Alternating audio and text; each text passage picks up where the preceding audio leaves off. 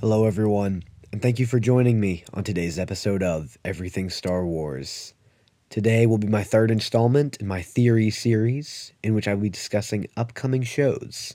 Today, I'll be discussing Lando and Andor, a show about Lando Calrissian and a show about Cassian Andor. I'm very excited for these shows, and I think there are some really cool theories out there. So, let's begin. Lando. I don't know how accurate this is or how likely it is, but I think it'd be really cool if Billy D. Williams came back as a kind of narrator character, while Donald Glover, who plays Lando in Solo, played Lando.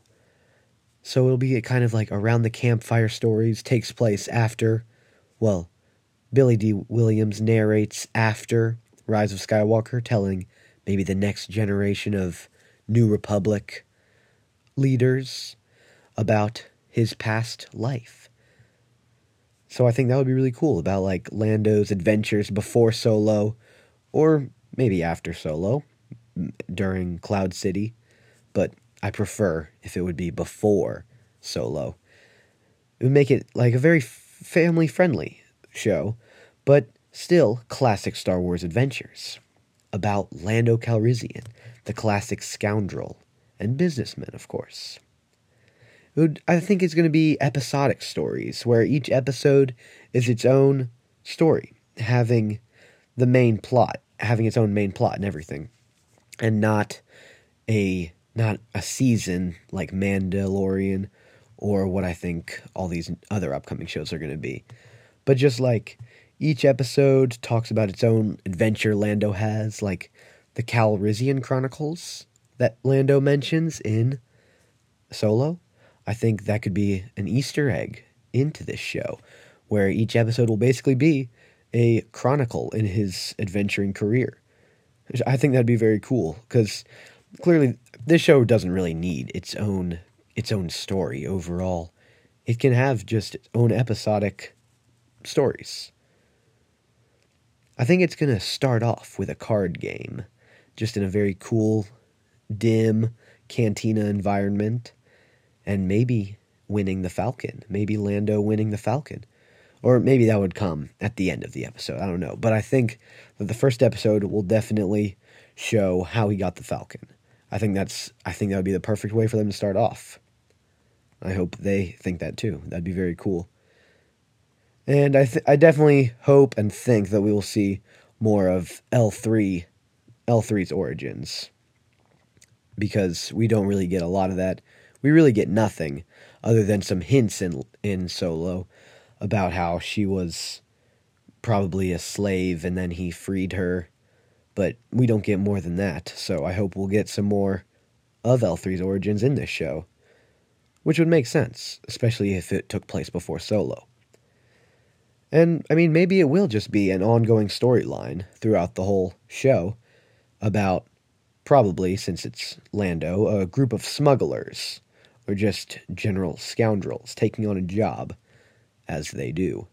Which, yeah, it would make it like Solo, but with Lando as the main character. So it'll be much more professional. Han Solo's always getting into trouble and having to talk his way out, but we see eventually that gets him frozen in carbonite. Lando, he's much more smooth talker. He's much more of a professional. So I think that would be very cool, just to have like an actual professional canon smuggler job. I have high hopes for this show. It's going to have a very cool atmosphere and some pretty slick characters. I don't know how they could go wrong. Andor. This show is coming out in 2022, next year. So that's cool. Excited for that. It's going to be a spy thriller about Cassian Andor's life with the rebellion. And K2SO will be back. So hopefully we'll get some more background on characters like K2SO, of course, because we don't know how he got reprogrammed or anything. We don't know how he got partnered with Cassian Andor.